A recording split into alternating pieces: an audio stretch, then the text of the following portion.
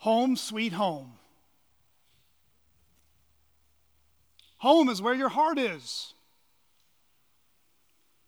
You make yourself at home now, you hear? There's no place like home. I'm homesick. I want to go home. Where is home for you?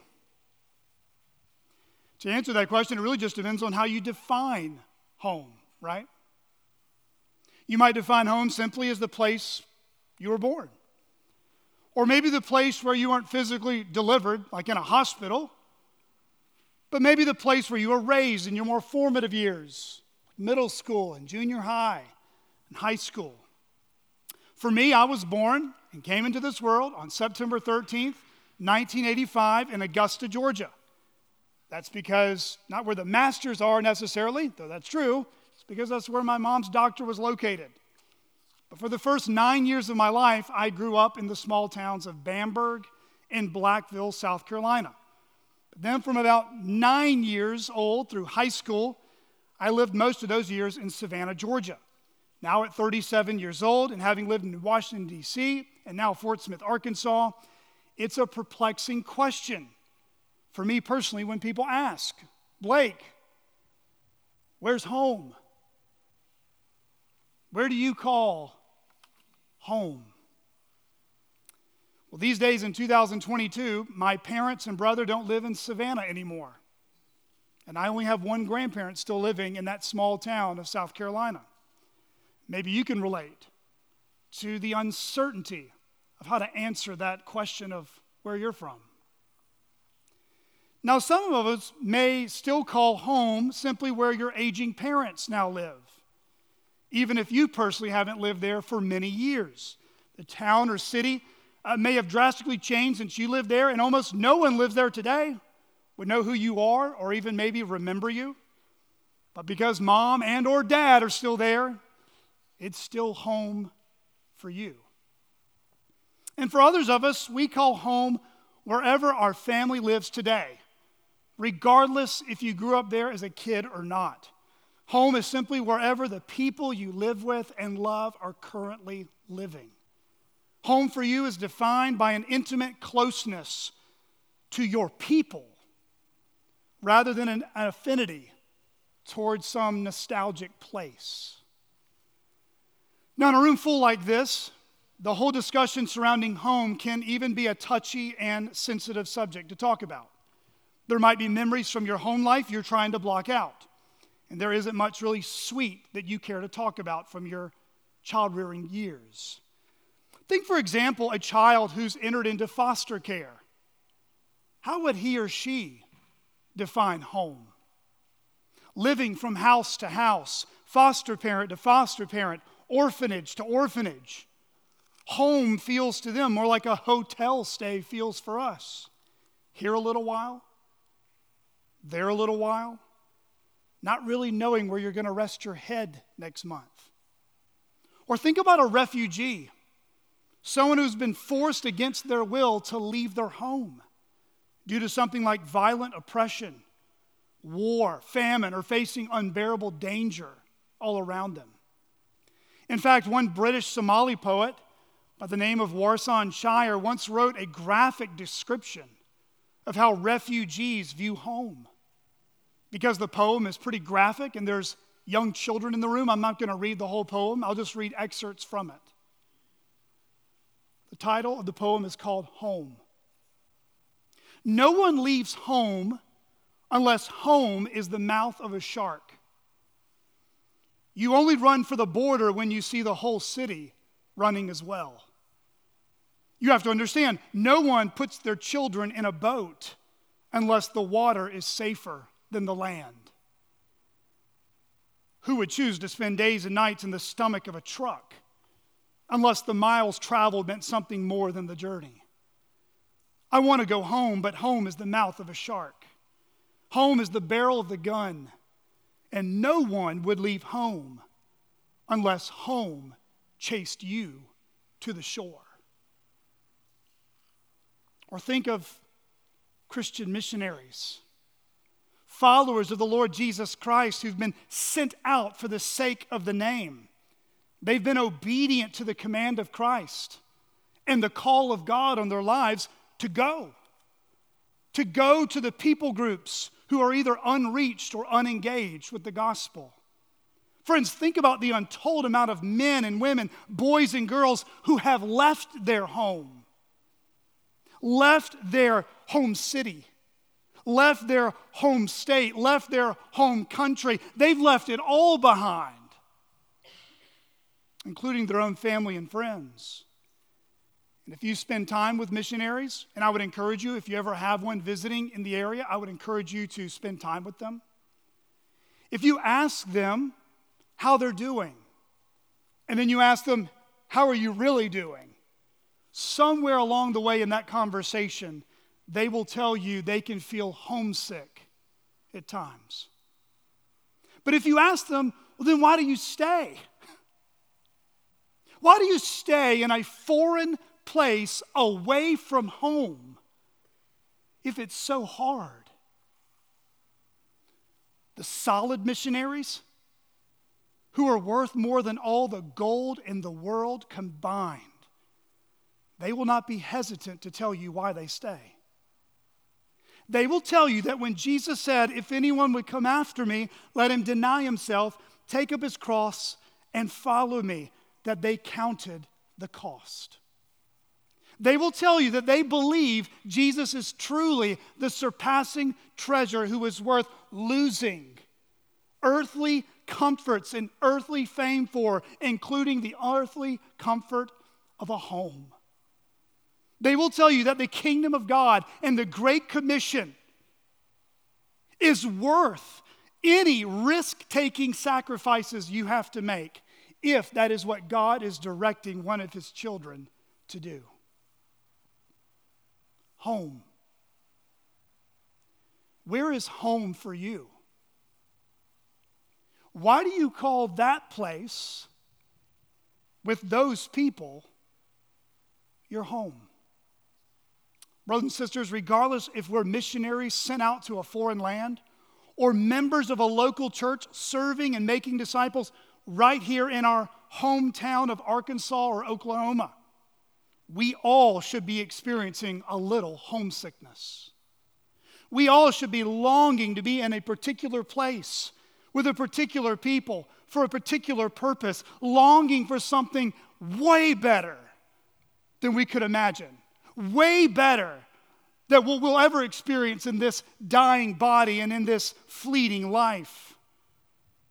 We should all be longing, if you are a follower of the Lord Jesus, for a home that this world cannot give you.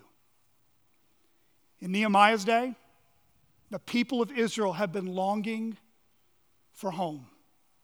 And under Nehemiah's leadership and Ezra's help, and of course the favor of God's sovereignty directing them, they were beginning to experience the long-awaited fulfillment of many years of homesickness.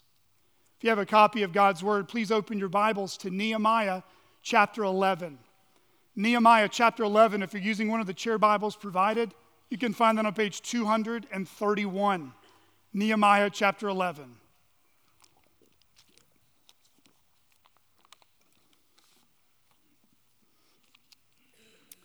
Nehemiah chapter 11. I'll be starting in verse 1, and I'll read all the way to the end of chapter 12. Please follow with me.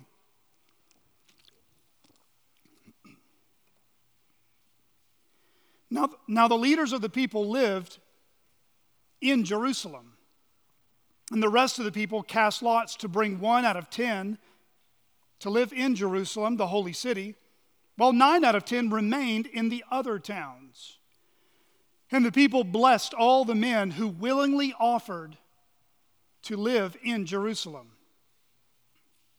These are the chiefs of the province who lived in Jerusalem. But in the towns of Judah, everyone lived on his property in their towns. Israel, the priests, the Levites, the temple servants, and the descendants of Solomon's servants. And in Jerusalem lived certain of the sons of Judah and of the sons of Benjamin.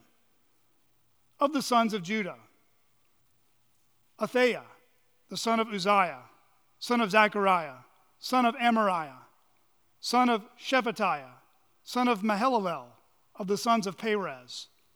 And Maaseiah, the son of Baruch, the son of Kohoza, son of Hazahiah, son of Adaiah, son of Joiarib, son of Zechariah, son of the Shilonite.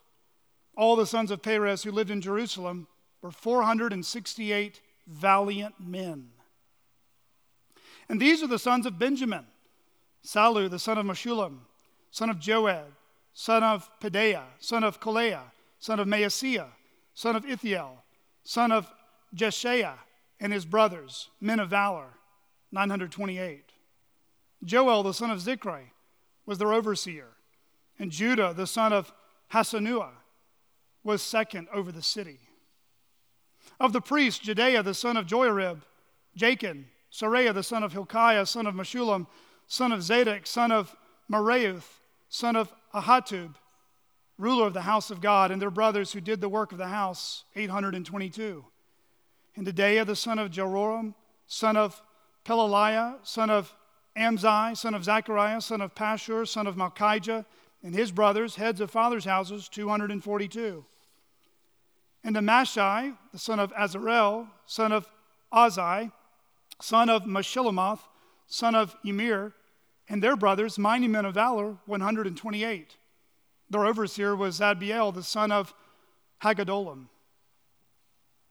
And of the Levites, Shemaiah, the son of Hashab, son of Azikram, son of Hashabiah, son of Bunai, and Shabbathai, and Jozabad, of the chiefs, the Levites, who were over the outside work of the house of God. And Mattaniah, the son of Micah, son of Zabdi, son of Asaph, who was of the leader of the praise, who gave thanks. And Bakbukiah, the second among his brothers, and Abda, the son of Shemua, son of Galal, son of Jeduthun. All the Levites in the holy city were 284.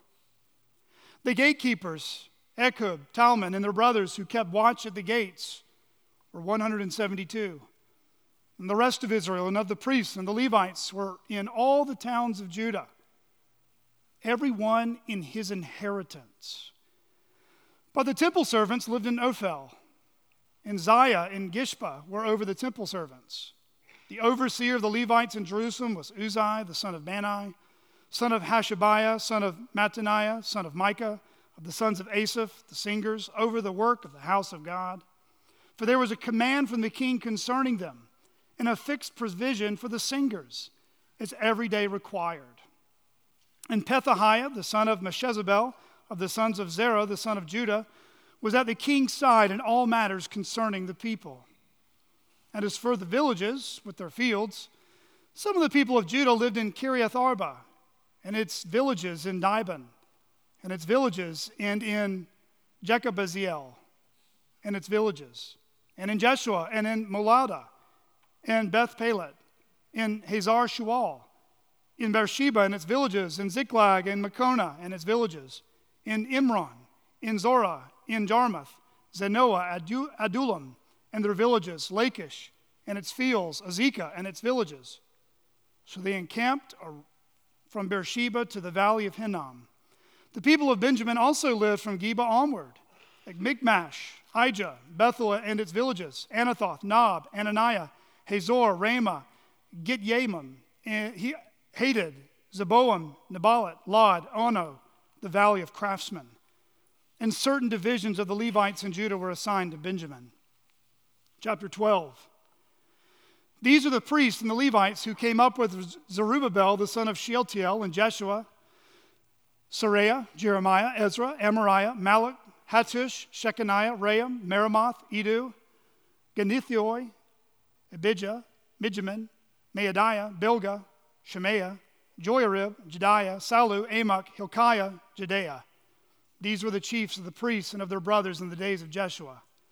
And the Levites, Jeshua, Binnui, Kadmiel, Sherebiah, Judah, and Mattaniah, who with his brothers was in charge of the songs of thanksgiving. And Bakbukiah and Unai and their brothers stood opposite them in the service. And Jeshua was the father of Jehoiakim, Jehoiakim the father of Eliashib, Eliashib the father of Joada, Joada the father of Jonathan, Jonathan the father of Jaddua. And in the days of Jehoiakim were priests, Heads of fathers' houses: of Sariah, Moriah, of Jeremiah, Hananiah, Ezra, Meshullam, of Amariah, Jehohanan, of Maluchi, Jonathan, Shebaniah, Joseph, of Haram, Adnah, of Marioth, Hilkiah, of Edu, Zechariah, Ginnethon, Meshullam, of Abijah, Zichri, of Miniamin, of Modiah, Piltai, of Bilgah, Shemua, and of Shemaiah, Jehohanan, and Joarib, Mattaniah, of Judea, Uzai, of Salai, Kalai, of Amok, Eber, of Hilkiah, Hashabiah, of Judea, Nathanael. In the days of Eliashib, Joadiah, Johanan, and Jaddua, the Levites were recorded as heads of fathers' houses. So too were the priests in the reign of Darius the Persian. And for the sons of Levi, their heads of father houses were written in the book of the Chronicles until the days of Johanan, the son of Eliashib. And the chiefs of the Levites, Hashabiah, Sherebiah, and Jeshua, the son of Kadmiel, with their brothers, who stood opposite them to praise and to give thanks, according to the commandment of David, the man of God, watch by watch. Mattaniah, Bakbukiah, Obadiah, Meshullam, Talmon, and Akub were gatekeepers standing guard at the storehouses of the gates. These were in the days of Jehoiakim, the son of Jeshua, son of Jehozadak, in the days of Nehemiah the governor, and of Ezra the priest and scribe.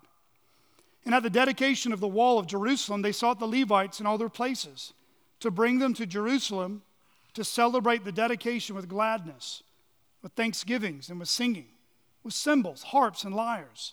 And the sons of the singers gathered together from the districts surrounding Jerusalem and from the villages of the Netophathites, also from Beth Gilgal and from the region of Geba and Asmapheth, for the singers who had built for themselves villages around Jerusalem. And the priests and the Levites purified themselves, and they purified the people and the gates and the wall. Then I brought the leaders of Judah up on the wall and appointed 2 great choirs that gave thanks. One went to the south on the wall to the dung gate, and after them, Hoshea, the half of the leaders of Judah, and Azariah, Ezra, Meshullam, Judah, Benjamin, Shemaiah, and Jeremiah, and certain of the priest's sons with trumpets. Zechariah, the son of Jonathan, the son of Shemaiah, son of Mattaniah, son of Micaiah, son of Zakur, son of Asaph, and his relatives, Shemaiah, Azarel, Milai, Gilalai, Mai, Nathanael, Judah, and Hanani, with the musical instruments of David, the man of God. And Ezra the scribe went before them. At the fountain gate they went up straight before them by the stairs of the city of David, at the ascent of the wall above the house of David, to the water gate on the east. The other choir of those who gave thanks went to the north, and I followed them with half of the people on the wall, above the tower of the ovens, to the broad wall, and above the gate of Ephraim, and by the gate of Yeshana, and by the fish gate, and the tower of Hananel, and the tower of the 100, to the sheep gate. And they came to a halt at the gate of the guard. So both choirs of those who gave thanks stood in the house of God, and I and half of the officials with me, and the priest Eliakim, Maaseiah, Miniamin, Micaiah, Elunui, Zechariah, Hananiah with trumpets. And Maaseiah, Shemaiah, Eleazar, Uzai, Jehohanan, Malchijah, Elam, Ezer. And the singers sang with Jezrahiah as their leader. And they offered great sacrifices that day and rejoiced. For God had made them rejoice with great joy. The women and children also rejoiced. And the joy of Jerusalem was heard far away. On that day, men were appointed over the storerooms, the contributions, the firstfruits, and the tithes, to gather into them the portions required by the law for the priests and for the Levites, according to the fields of the towns. For Judah rejoiced over the priests and the Levites who ministered. And they performed the service of their God and the service of purification, as did the singers and the gatekeepers, according to the command of David and his son Solomon. For long ago, in the days of David and Asaph, there were directors of the singers, and there were songs of praise and thanksgiving to God. And all Israel, in the days of Zerubbabel and in the days of Nehemiah, gave the daily portions for the singers and the gatekeepers. And they set apart that which was for the Levites. And the Levites set apart that which was for the sons of Aaron. This is God's word. Well, we have come across another passage full of names once again.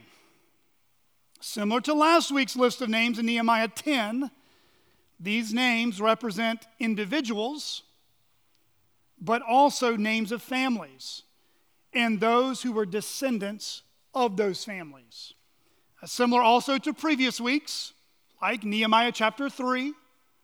In Nehemiah chapters 7 and 8, we see a list of names of priests, Levites, heads, chiefs, and leaders of the people. Just as a refresher, who are the priests and Levites? The priests and the Levites, these are men who gave themselves to preparing and receiving the tithes from the people that were used for the temple maintenance and the temple worship.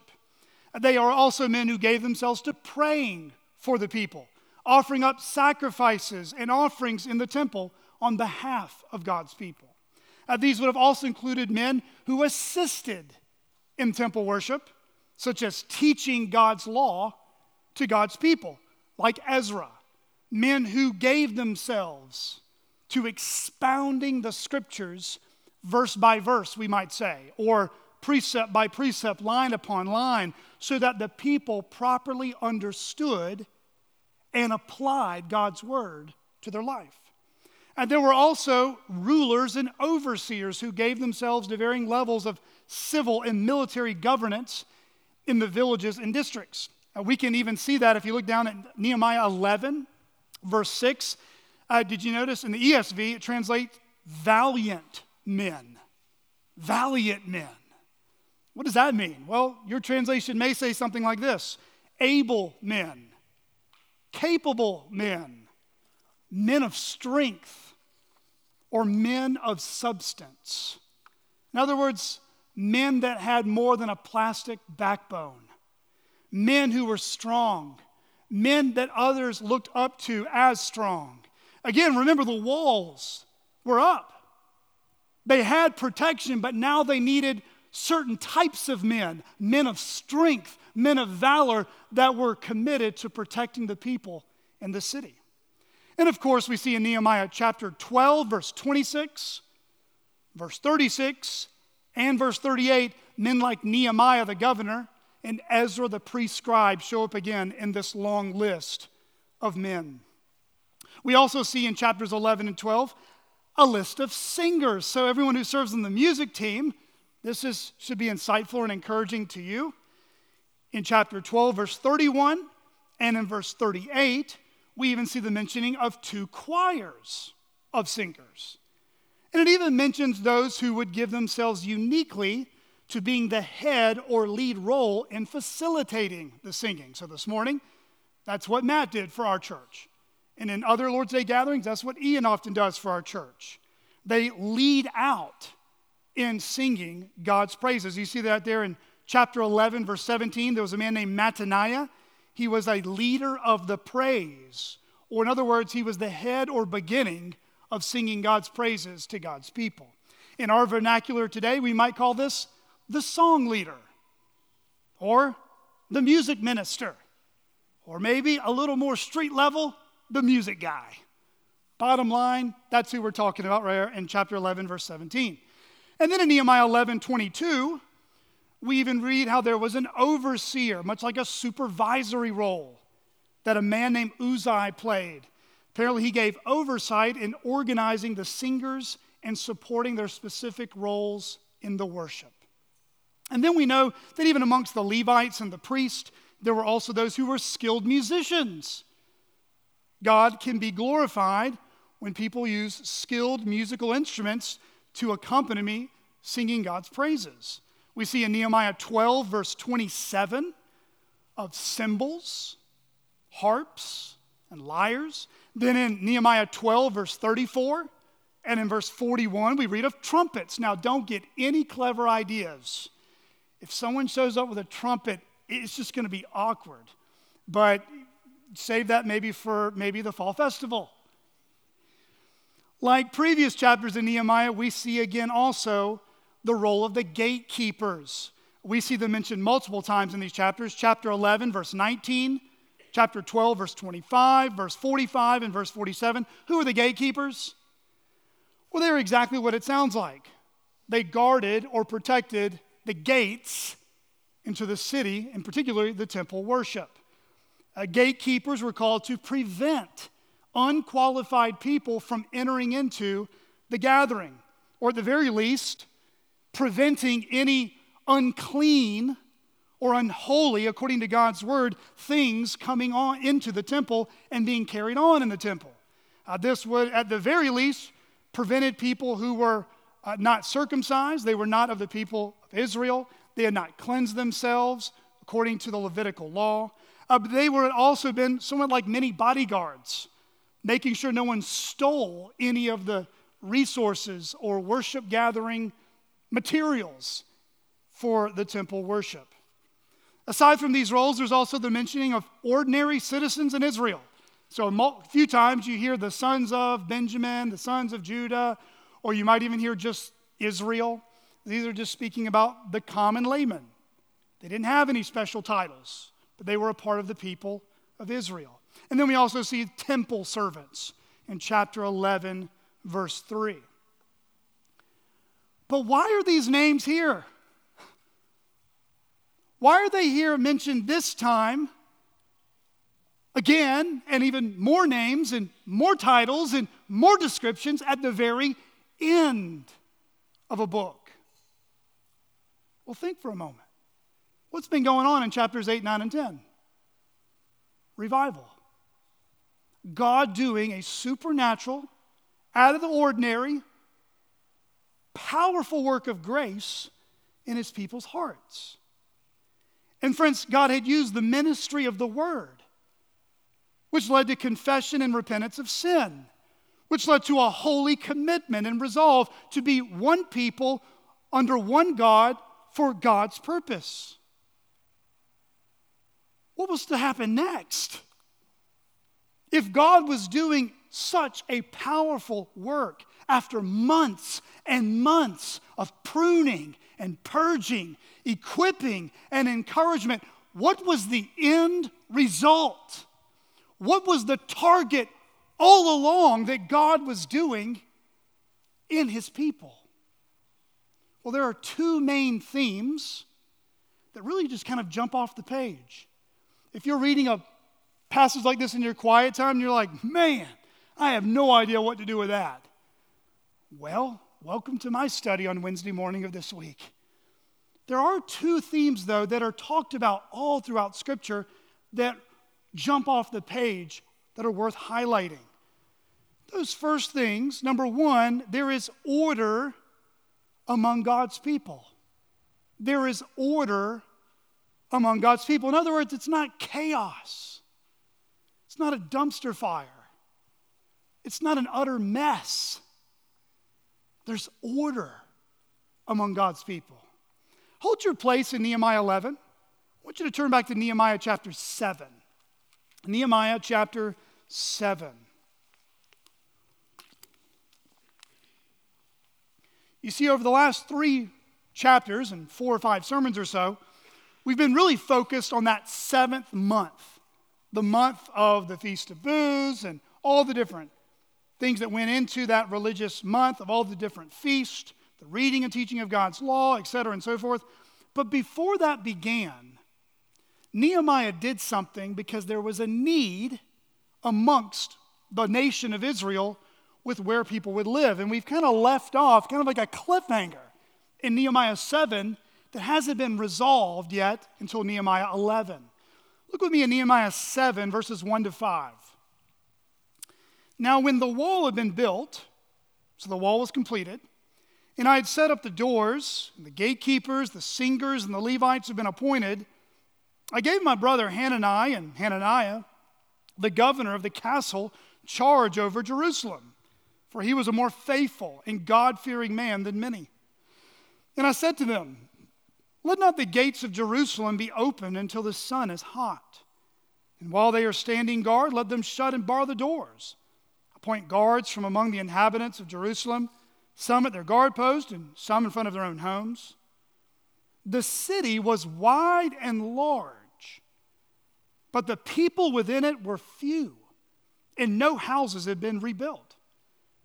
Then God put it into my heart to assemble the nobles and the officials and the people to be enrolled by genealogy. And I found the book of genealogy of those who came up at the first, and I found written in it. So what happens for the rest of Nehemiah 7? Nehemiah finds this genealogy that's been recorded down, and then over the next 67 verses in chapter 7, it spells out the family genealogy of those who had come out of captivity in Babylon and had been delivered and returned to Jerusalem, listen, 100 years before Nehemiah's arrival. This is not a list of the contemporaries looking at him. He's looking at the names of families, leaders from at least 100 years ago that would have represented many of the people sitting in there. In other words, he's pulling out an ancient book, an ancient record, to show that in order for us to move forward, like God delivered Israel out of the Exodus, and when God brought them into the promised land in the book of Joshua, order would be a key ingredient to guiding his people. You'll notice there in verse 4, again, the city was wide and large. It was massive. But the people within it were few. And verse 4 says, no houses have been rebuilt. In other words, within the vast majority of Jerusalem, the capital city of their home nation, it was largely desolate and unoccupied. Now, it wasn't ghost town. There were people there, but it certainly wasn't a hustling and bustling metropolis with hordes of people moving in either. But in verse 73, look at Nehemiah 7, verse 73. Verse 73 tells us of chapter 7, once the lists had been collected together and the people were enrolled in accordance to the regulations of God's word, we read this. So the priests, the Levites, the gatekeepers, the singers, some of the people, the temple servants, and all Israel lived in their towns. And when the 7th month had come, the people of Israel were in their towns. In other words, instead of living in a wartime mode of fighting for their lives, as they had done in chapters 4 and 6, and instead of living in kind of like an ongoing construction project mode, as they were building the wall for quite some time in chapters 4 and 6, they were now becoming a more civilized nation. They were building houses. They were establishing commerce. They were conducting weekly and monthly corporate worship again. Friends, as their lives were revived and they reestablished their lives in the community, there was now life, peace, joy, strength, and hope being brought into that community. Friends, let me just make an aside here. The Church of Jesus Christ has a mission from King Jesus. That mission is not for us to create America as a Christian nation. That is not the New Testament commission. The New Testament commission is make disciples of all nations. We want as many people in America to be born again. We want to evangelize our socks off. We want as many Christians as possible in this country. We want as many Christians as possible in Fort Smith and in Barling. That's why we're here, to evangelize, to tell the good news. But friends, there's a big difference between trying to reform governmental structures, which are important, and Christians should speak in the public square. As the Church of Jesus Christ, our mission is proclamation. Our mission is evangelization. God determines how many Christians will live in that nation. And friends, when more Christians live in that nation, it will be a more blessed nation as a result. More joy in God will be increased. Peace, love, gentleness, faithfulness, self-control, the fruits of the Spirit will be more commonplace in the place you live. So friends, pray. Jesus told his disciples, the harvest is what? Plentiful, but the what? Laborers are few. Pray that God would send more genuine born-again believers to Fort Smith. More born-again believers to Barling, so that more people can hear the good news.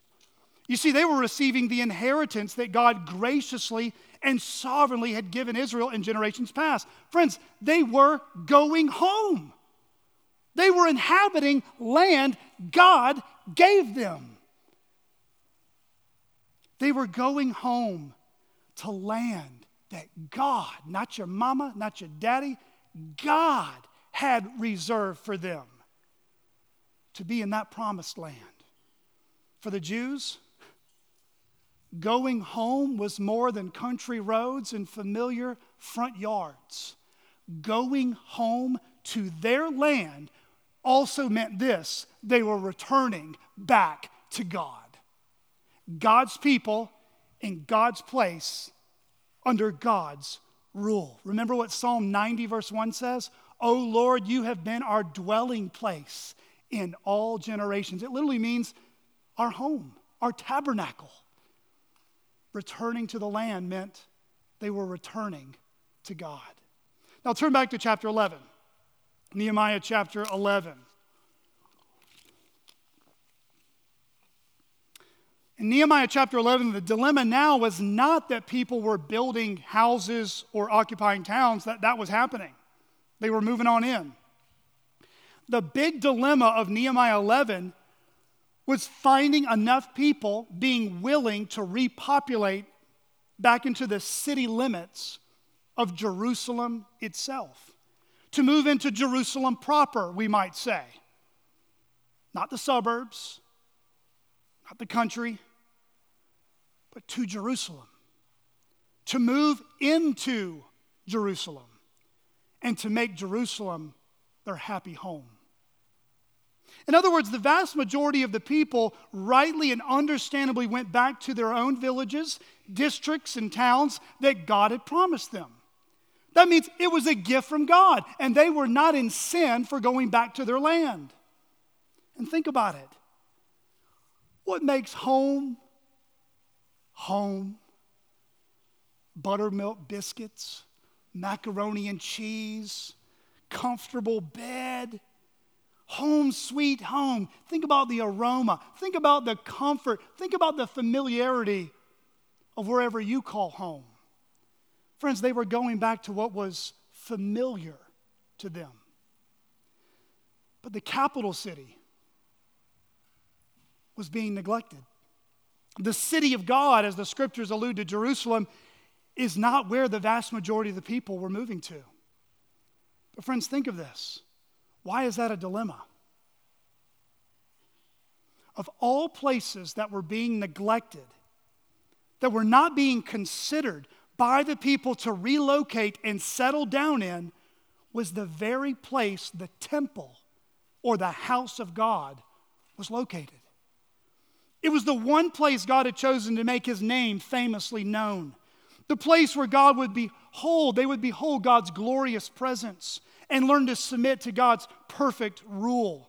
The place where God was teaching them and reteaching them what it meant to be a set-apart people, a sanctified people, a kingdom of priests and a holy nation, a place where God's people would be reminded that they were a light and witness to the nations of Yahweh. You see, if Jerusalem was going to be the holy city, in verses 1 and verse 18, did you notice that? Twice Jerusalem was called the holy city. In order for Jerusalem to be a strong, distinct, and robust community for God's glory, there had to be at least somebody, some families, that wanted to move there. They had to be willing to make Jerusalem a new home for themselves. Jerusalem, a place where they would put down roots to bear witness to the nations. They had to give up the earthly comforts of a familiar place with its familiar blessings in order to strengthen God's royal city. Nehemiah knew this. Ezra knew this. The priests and the Levites knew this. We know that from verse 1. And so they emphasized the need for ongoing mobilization and organization. Beloved, order is not simply a type A person's hobby horse. Order is one of the ways we image God in this world. Kids, that's why keeping your room organized and tidy is a God-honoring thing to do. Parents, can I get an amen? There we go.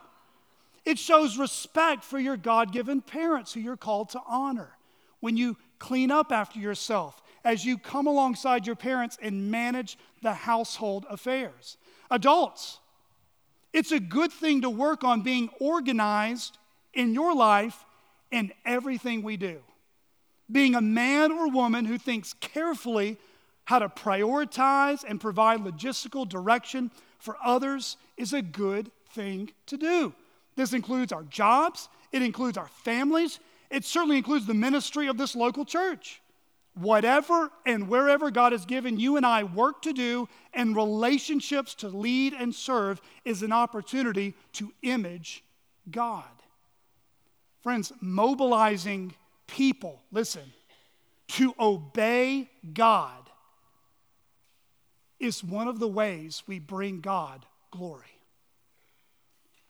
Mobilizing, motivating, leading people, encouraging people, teaching people, sometimes challenging people towards serving and loving and obeying God in an orderly fashion brings Him glory. Sometimes pastors joke, especially churches that are really difficult to pastor. Those brothers will say pastoring is like trying to herd a bunch of screaming cats. Praise God, this is not a church of screaming cats. Thank you for being a teachable congregation that is a joy to lead. You see, being organized and thoughtful and carrying out our plans is one of the ways we can commend our witness for Christ. Friends, this can happen in some of the most mundane ways and some of the most public ways that you and I don't even realize sometimes. We can image God in ordering our lives through things like stacking papers, preparing schedules, creating Bible study curriculum, cleaning floors, collecting data on Excel spreadsheets, all the way to being a well-respected drill sergeant over cadets, a supervisor who brings structure in sales or the HR recruitment, a well-organized teacher, school teacher, or coach or manager in athletics. Friends, there are so many different ways we can image God by mobilizing people to live out orderly lives. Friends, what is Genesis 1 all about? It's God speaking into existence creation. And what was man and woman called to do? To bring dominion over the earth, to subdue it, to bring order out of chaos. Anytime other people are depending on us for organization and direction, we get the privilege to image God to them. And friends, organization involves a whole lot more than just stacking papers, right? Things like time management can bring glory to God. Identifying the needs of the people, presenting a vision for others to get behind. These are all ways that we can commend our witness to Christ to others. But back to Nehemiah. Really, the combination here of chapters 11 and 12 are also showing once again the diversity of talents and skills amongst a large group of people, and yet amidst all their diversity, how has God used Nehemiah? He's taken a massive body of diverse people and brought them together as one to lead them in God-glorifying unity. Beloved, in the church, we should not expect any different. God is glorified in a gospel-preaching, biblically ordered church. God is glorified in a gospel-preaching, biblically ordered church. In Titus chapter 1, Paul instructed Titus to organize the churches on the island of Crete first by establishing biblically qualified elders in place to shepherd those flocks. Titus 1 verse 5, this is why I left you in Crete, so that you might put what remained into order and appoint elders in every place. Or consider 1 Corinthians 14 verse 33, for God is not a God of confusion, but of peace. And later in the passage, Paul mentions one reason how we are called to conduct orderly worship gatherings each Lord's Day. 1 Corinthians 14:40, but all things should be done decently and in order. At CCBC, I'm thankful for the order God and His kindness has brought about in this congregation. I'm thankful for Brad O'Brien, who serves as our church treasurer. He keeps an orderly account of our church's giving and expenses, which makes our job as elders when making decisions and leading the church through finances easier. I'm thankful for Jansen Lester and Grant Trotter, who assist me and the elders with preparing worship guides, elders packets, members meeting packets, purchases all around town, overseeing a few service teams, and keeping important documents saved and secured in an orderly fashion. I'm thankful for the cleaning service team and Jeff Hannon, who makes sure that our building is presentable and orderly looking as guests and members arrive. I'm thankful for David Harwood and the SEAL Team 6 of the security team, who work behind the scenes to assure we are protected in our gatherings. And if you are on the service team, valiant men is your text. Nehemiah 11, verse 6, valiant men. That's what we want. I'm thankful for the sound team, who reassures that we can hear what's being preached through the mics and that we can listen to sermons on the podcast, how they're organized and recorded every week. I'm thankful for Casey Lester, who continues to put together the slides on the screen each week. I'm thankful for Ian and Leslie Chain and Dorinda Smith. They give oversight and administration, logistics, recruitment, organization over things like children's ministry and the music team. Friends, we could just go on and on. There is a lot of organization that goes into functioning as a church. Churches that shoot by the hip, pastors that shoot by the hip, do not honor God. Deliberate, thoughtful, prayerful organization, mobilizing God's people to do God's will, glorifies our God. Friends, by God's grace, let's continue to improve in our organization as we seek to glorify God even through things like that. The second bright and beautiful sign of God's hand blessing His people in Nehemiah's day was the continuity among God's people. There was continuity among God's people. What do I mean by continuity? I mean there was a baton that was passed successfully. God's faithfulness, once again, is on display as He continues, as He always has, providing the right leaders and the resources they would need to do God's work. Back in 538 BC, again, nearly 100 years before Nehemiah even shows up, how did this all even begin?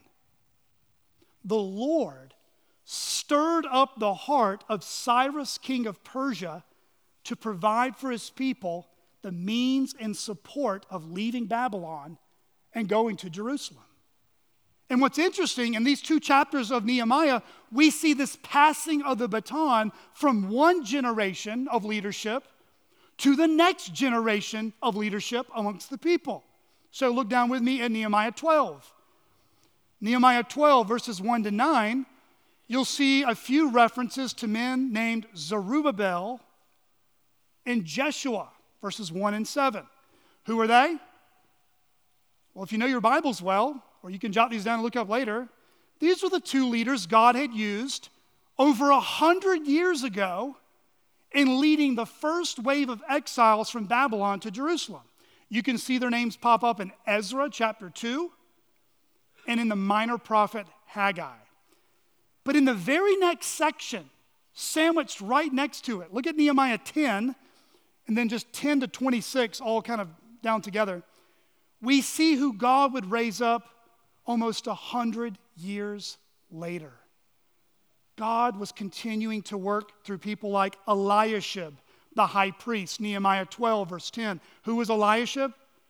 Eliashib is Nehemiah's high priest in his day. Nehemiah 3, verse 1. And we see the same continuity also amongst the music team, right? Musical instrumentation, the singers and the choirs. These were first installed by David hundreds of years before Nehemiah shows up. In fact, we see in Nehemiah 12, verse 46, that it was a long time ago. That's what Nehemiah just says, a long time ago.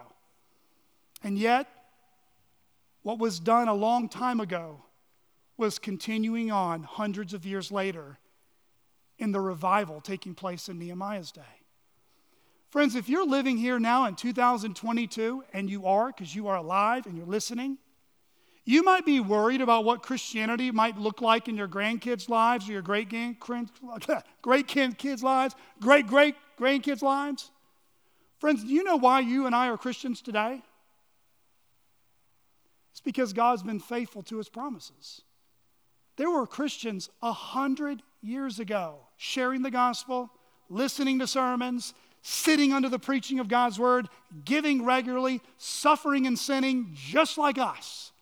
How did Christianity stay in this area? Because God continued to be faithful. He raised up sound preachers. He raised up sound expositors. He raised up new churches. And behold, here we are today. God has been faithful in the past, and He will be faithful in the future. Friends, we serve the God who does not change. And we serve a God whose word always proves true. Beloved, He's alive. Our God's alive. He's reigning. He will never leave us nor forsake us. He made that promise to Joshua. He made that promise to the writer of Hebrews. He made that promise to us.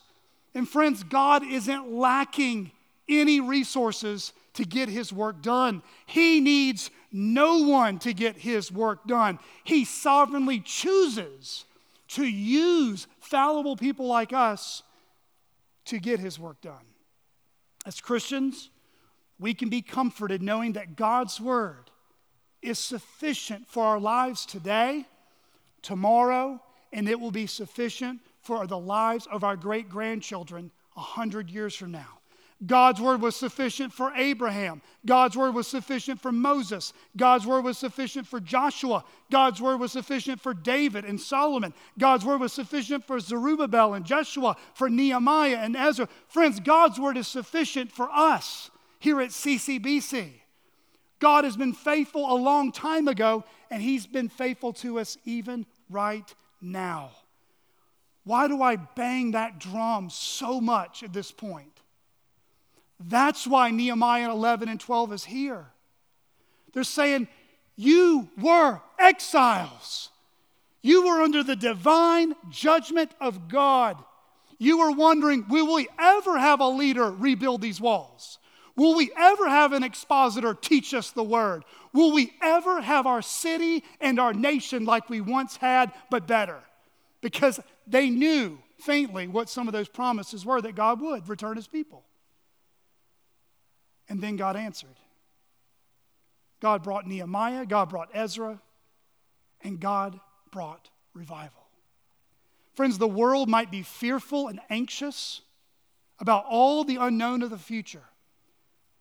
But as the people of God, regardless if we live in Africa, China, or the United States of America, we can look confidently into the future, not because we know all that will happen, but because we serve the one who holds the future in His hands. Friends, we hold fast to the promise Jesus gave us in Matthew chapter 6, starting in verse 25. Therefore I tell you, do not be anxious about your life, what you will eat or what you will drink, nor about your body what you will put on. Is not life more than food, and the body more than clothing? Look at the birds of the air. They neither sow nor reap nor gather into barns, and yet your heavenly Father feeds them. Are you not of more value than they? And which of you, by being anxious, can add a single hour to his span of life? And why are you anxious about clothing? Consider the lilies of the field, how they grow. They neither toil nor spin, yet I tell you, even Solomon in all his glory was not arranged like one of these. But if God so clothes the grass of the field, which today is alive and tomorrow is thrown into the oven, will he not much more clothe you, O you of little faith? Therefore do not be anxious, saying, what shall we eat? Or what shall we drink? Or what shall we wear? For the Gentiles seek after all these things, and your heavenly Father knows that you need them all. But seek first the kingdom of God and his righteousness, and all these things will be added to you. Therefore, do not be anxious about tomorrow, for tomorrow will be anxious for itself. Sufficient for the day is its own trouble. Friends, every word of God proves true.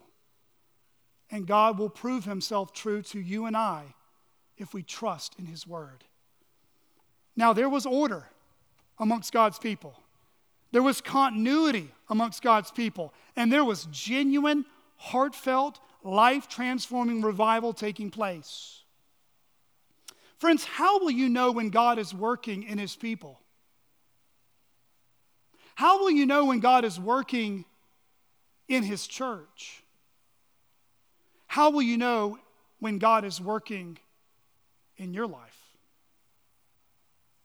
Two fruits rise to the surface as we conclude Nehemiah 11 and 12.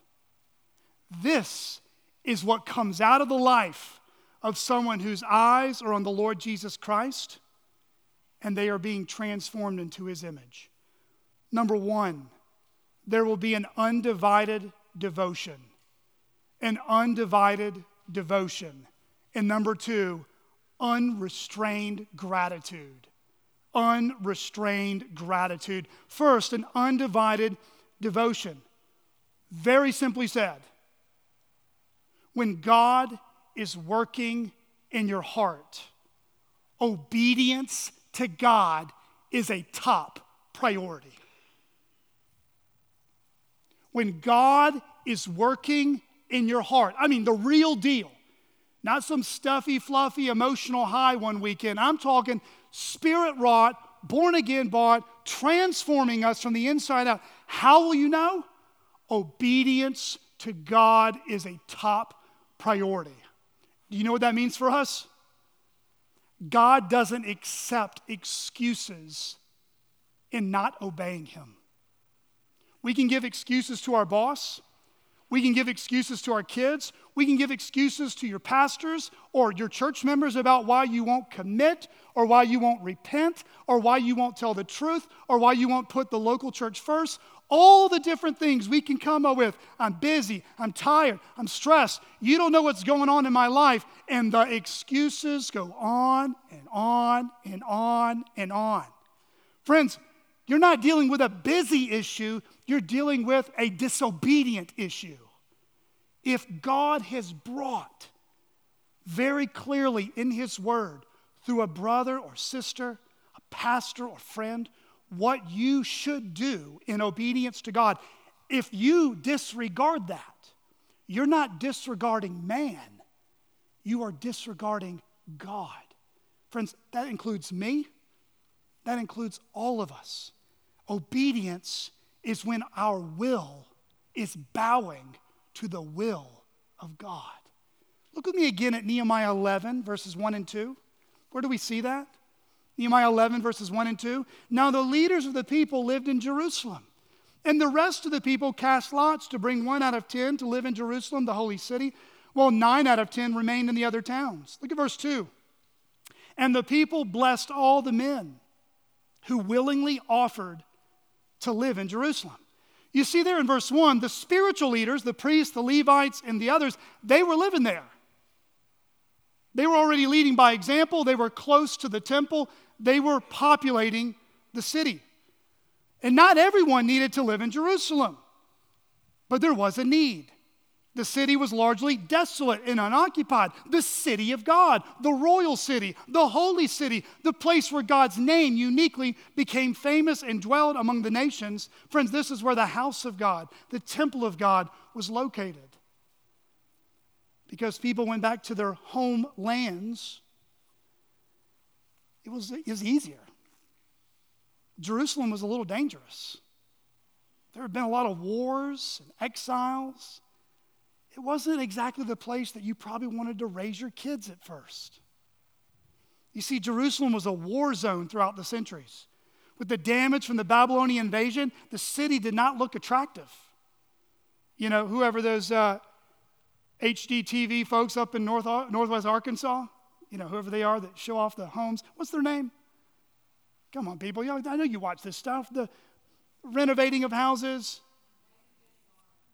Say it again. Maybe. Jenny. We'll call her Jenny. Jerusalem was not showing up on Jenny's show. It just wasn't there. You know, come to Jerusalem, give it a makeover. No. Most of the people didn't want to go. So who would go? Everyone's going back to their lands. Everyone's going back to their houses. And the leaders are going, guys, this is where the temple is. This is where God's name is. This is where God has determined at this point in time to launch out a revived people to the nations. We need volunteers. Well, an ancient way of making decisions was casting lots. I am not suggesting you cast lots this afternoon. Don't roll dice, don't pull straws, don't flip coins. God, in a particular point in time in history, did use an ancient way that was similar to maybe casting lots or pulling straws for us to determine who would go. Interesting enough, it was 1 out of 10 that would be chosen. What's 10%? It's a tithe. We've been talking a lot about tithing in chapter 10. Literally, a tithe of the people would need to be willing to go. But you notice in verse 2, it's a little confusing on whether they were exactly chosen in that casting of lots, or they said, you know, we'll go. Even if we weren't chosen in the lots, we'll go. It just says they willingly offered, they freely volunteered.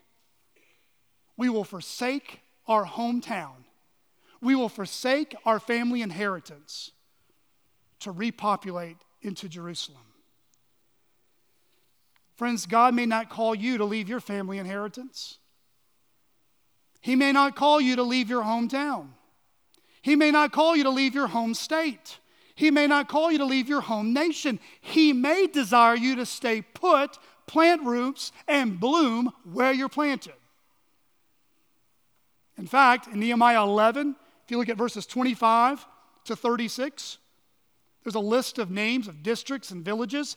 If you get out a map, there are towns that were 70 miles or less from the city of Jerusalem. One gigantic circle. North, south, east, and west. All these towns were as close as 15 minutes to 60 miles away of where the people would live. So it's very common that most members of a church won't be sent out as missionaries, and most members of a church won't be called to pull up everything out of their lives and go to a foreign place. But a tenth of us, it may. You never know. Regardless if God calls us to live closer to CCBC or He calls us to move further out somewhere else, all of us are called to deny ourselves, take up our cross, and follow Christ. Friends, if you want to know God's will in your life, it always begins with this first step. My life is not my own. I've been bought with a price. Do whatever you want with my life. If you're here today and you're not a Christian, have you ever wondered why Christians would uproot their life for the sake of Jesus?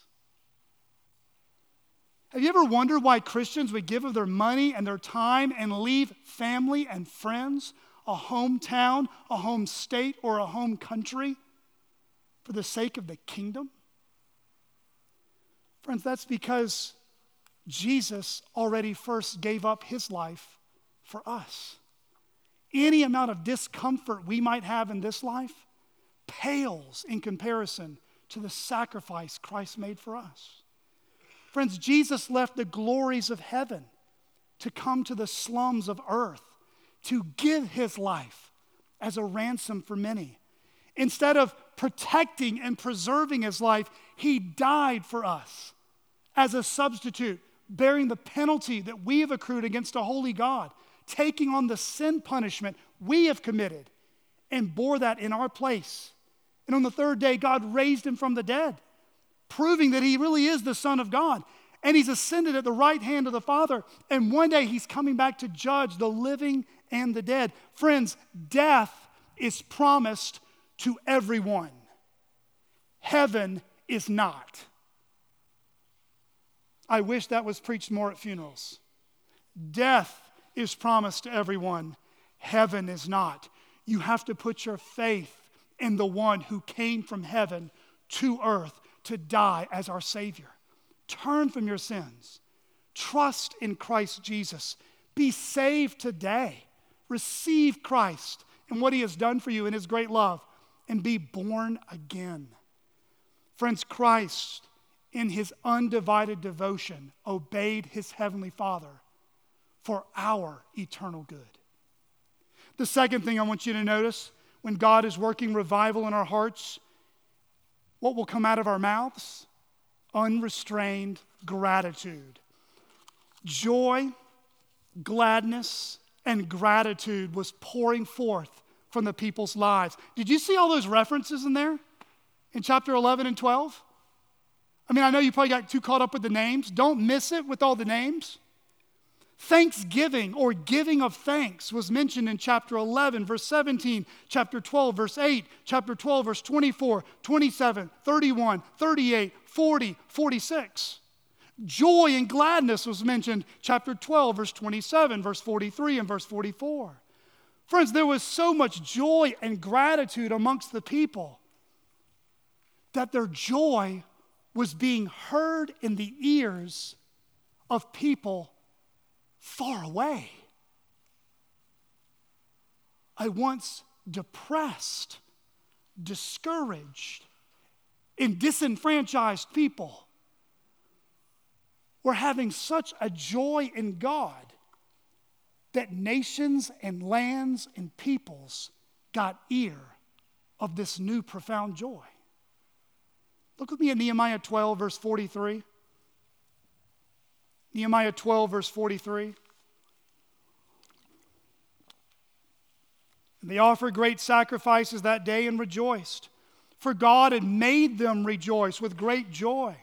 The women and children also rejoiced, and the joy of Jerusalem was heard far away. Friends, humbled people will be a thankful people. People who know they've been blessed way more than they deserved will have ways and reasons to give thanks. Friends, that's what Israel did. Here we are coming now almost to the very end of the book. It started out dark and dismal and depressing, and it's ending with a joy that is so loud, so contagious, so pervasive, they can't hold it in. People are getting wind of what God has done in their life. They rejoiced over a rebuilt city. They rejoiced over their spiritual leaders who led them in this revival, verse 44. And then in verses 44 to 47, they joyfully and sacrificially fulfilled the commitments they made back in chapter 10. Friends, as the church of Jesus Christ, we should rejoice always. We should pray without ceasing. We should give thanks in all circumstances because of what Christ has done for us. Members of CCBC, are you homesick?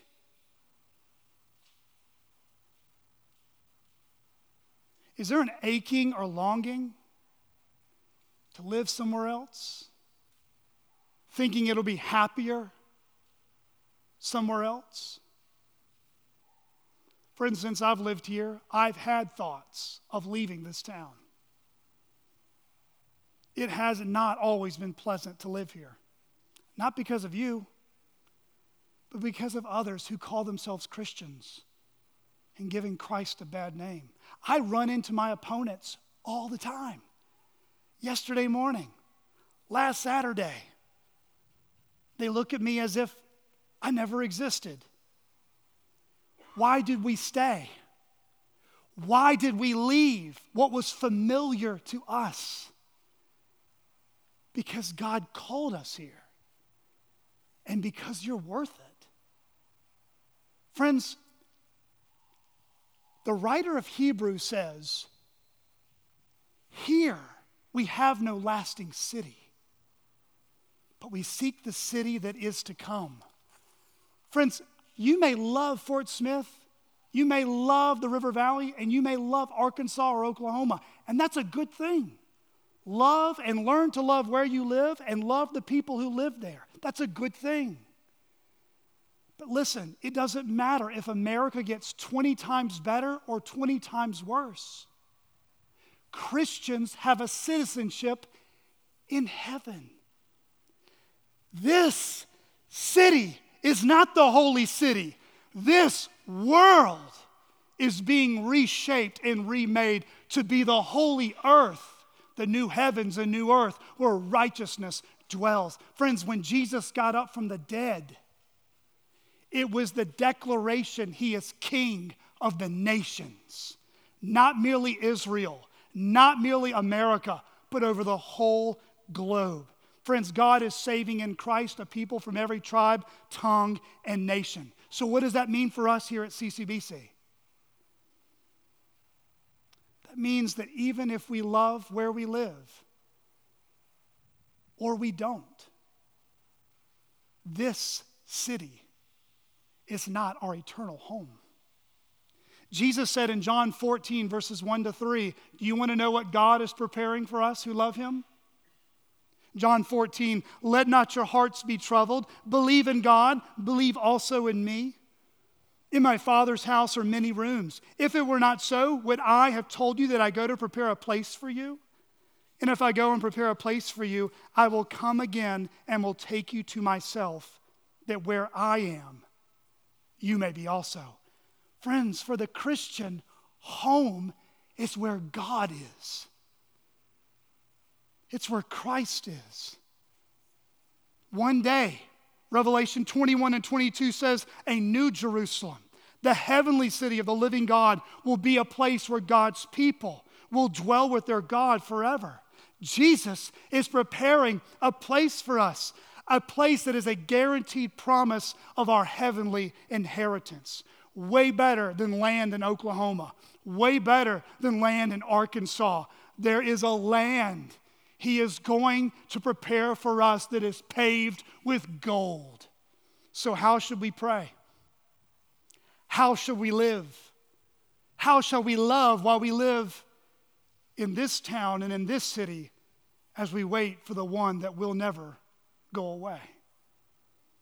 T. Desmond Alexander says this, by believing in the concept of a future holy city, New Jerusalem, Christians run the risk of being ridiculed for promoting a pie in the sky when you die mentality. Yet such an outlook does not reflect the teaching of the Bible. Jesus did not teach his disciples to pray, take me to heaven.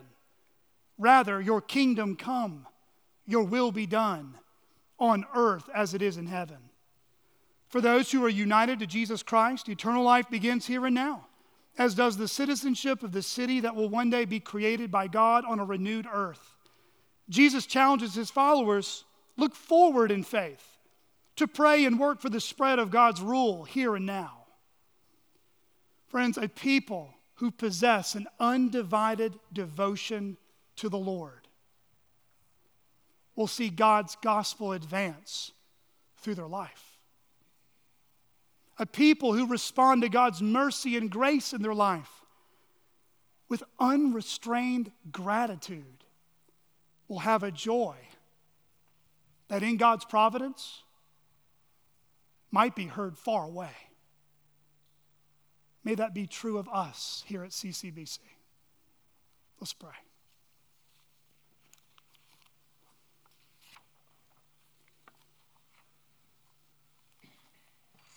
Father, you are great, and you are greatly to be praised.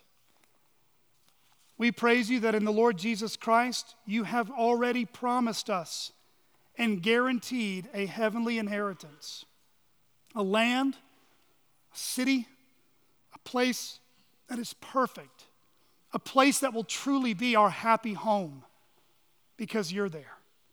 Lord, we pray that even now, as we are called to live here in this time and in this century and in this place, that we would, by your grace, seek first your kingdom. We pray that your will would be done and your kingdom would come on earth as it is in heaven. And Lord, we pray that we would be undivided in our obedience, that we would put away excuses, procrastination, and obey with all our heart by your grace. It's in Christ's name we pray. Amen.